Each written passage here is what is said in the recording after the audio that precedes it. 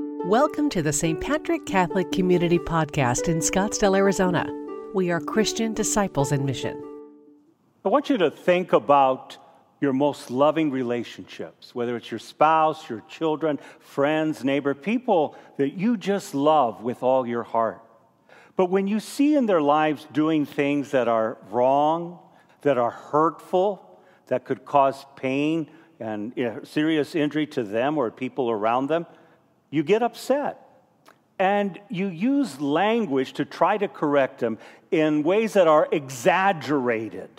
Things that you might do to them, things that you're feeling, things of why you don't like them right at this moment. And you use language that can be very, very exaggerated, and it's not meant to be taken literally.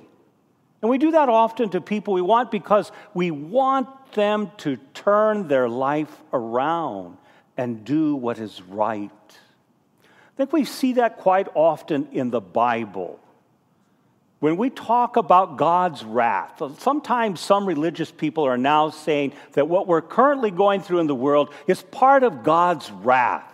And I think it's important because Bible is hard to understand, and it takes years to really sit with it and figure it out, is that what does the Bible really think about God's wrath?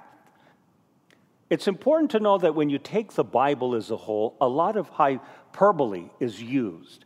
That's a word that means exaggeration, but also not meant to be taken literally. Okay? God's wrath, then, is not like human emotion of anger and revenge. But the Bible would explain throughout the entire Bible of the stories that God's wrath is a zeal for souls.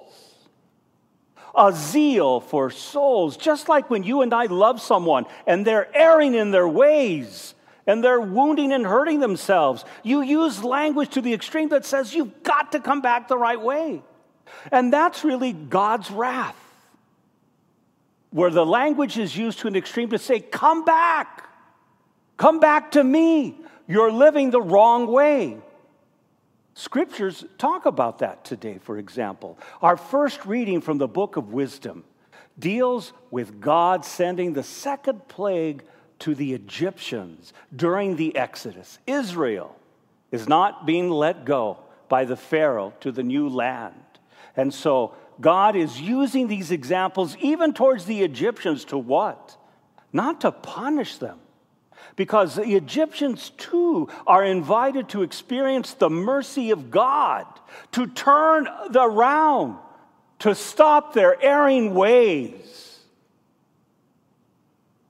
Even when they are oppressing Israel, God wants their hearts to change and to turn around.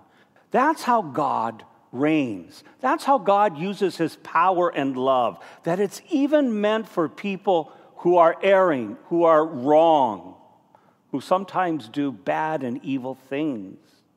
And wisdom is reminding us that even God wants the Egyptians to turn around. Jesus uses parables to teach stories of always inviting, never forcing people, but inviting people to sit with it. And if you're going to take parables seriously, you have to be open to be challenged and enlightened in a new way of thinking. Parables don't work, even from Jesus, if you're not interested in learning new things and learning what God is saying. What is the central teaching of Jesus Christ? Many times people will say, well, love your neighbor, love your enemy, turn the other cheek, do good for people, and don't forget to help people. That's not Jesus' central message. The reign of God is Jesus' central message. The reign of God, the God's way, mindset, the way he wants us to live is here now and will be in the future. That's the central teaching of Jesus. And so what is the reign of God like? He says it's a lot like where God throws the seed and it grows. But in the night, people whose hearts are dark and those whose deeds are not to be seen in the light spread the weeds. And the thought is that, Master, let's pull up the weeds too so that the good people will be saved.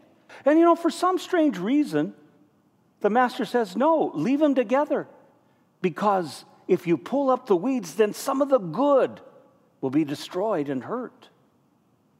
The background to this is that the Pharisees are upset with Jesus because he chooses to eat with people that are unclean, not holy, who are sinful and lawbreakers. And the Pharisees see themselves as the elite and self-righteous. And they place their role as being God in judging people.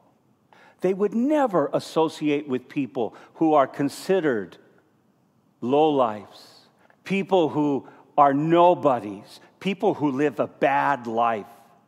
The Pharisees are people who say they're not our kind of people, and they determine who is in and who's out.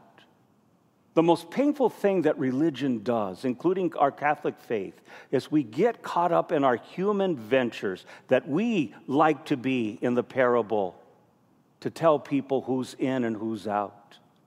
And those who are weeds and living lives that are erring, immoral, and not right, pull them out, toss them away. The parable is remind us only God judges. I like to judge people. I like to categorize people and put them there because it's sure a lot easier. I stay away from the bad people. They shouldn't be around me because I'm only working with good people because they're easier to work with usually. And only God will make the final judgment.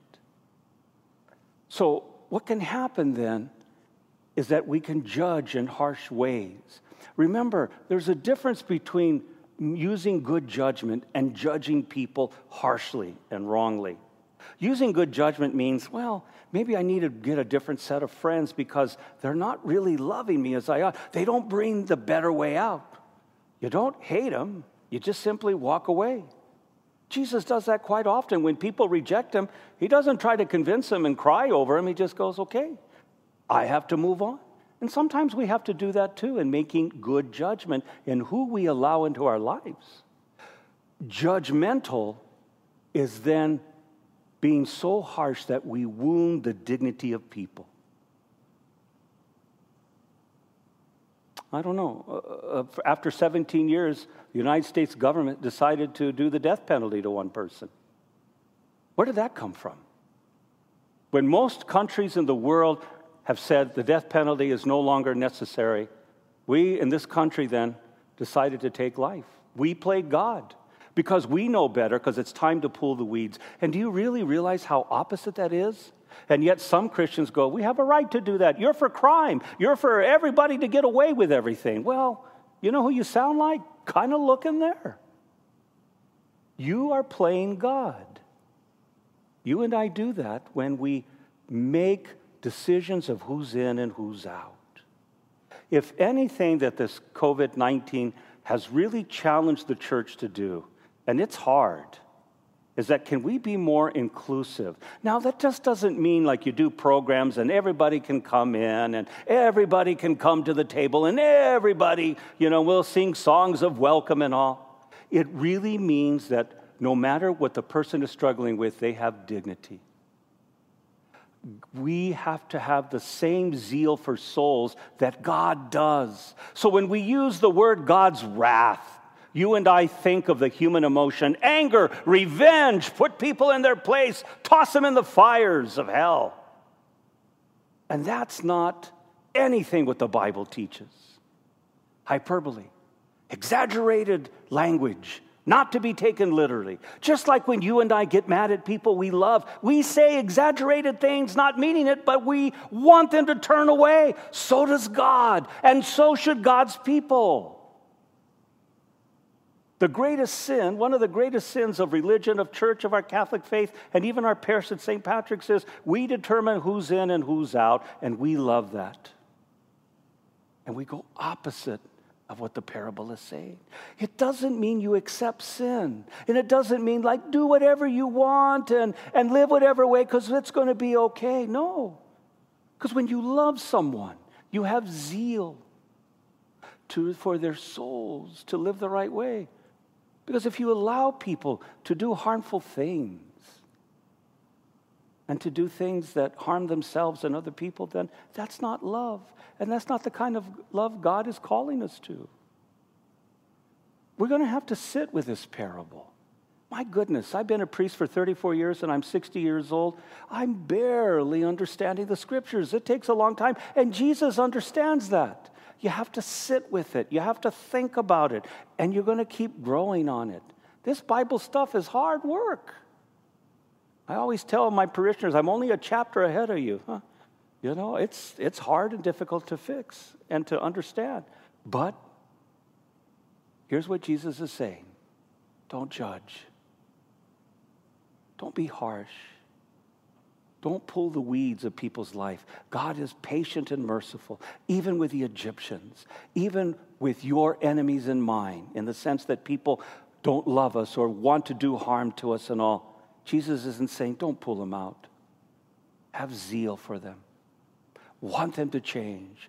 Use language that's exaggerated. Don't take it literally, but to say, I want you to change their life and come back. Don't be families that break apart because they're so angry and saying, you're going to hell. You're living the wrong way. You don't go to church anymore. You don't believe in God. You're no longer part of that family. That's not what God is saying, going, good for you. Thanks for abandoning your children or your parents because they're living bad ways. Sometimes you have to step back for safe reasons. That's understandable. Use good common sense, but never give up. And never divide the family because of our self-righteousness and our elitism, that we're living better in the right way and you're not. That's exactly what this parable is saying. Don't be afraid of God's wrath. All it is God having zeal for souls. To have conflict in our lives, to wake up and go, what am I doing wrong? I've got to do the right thing. And God wants all people, including you and me, to love him more and to stop erring in our ways. Thank you for listening to the St. Patrick Catholic Community Homily Podcast. We are Christian disciples in mission,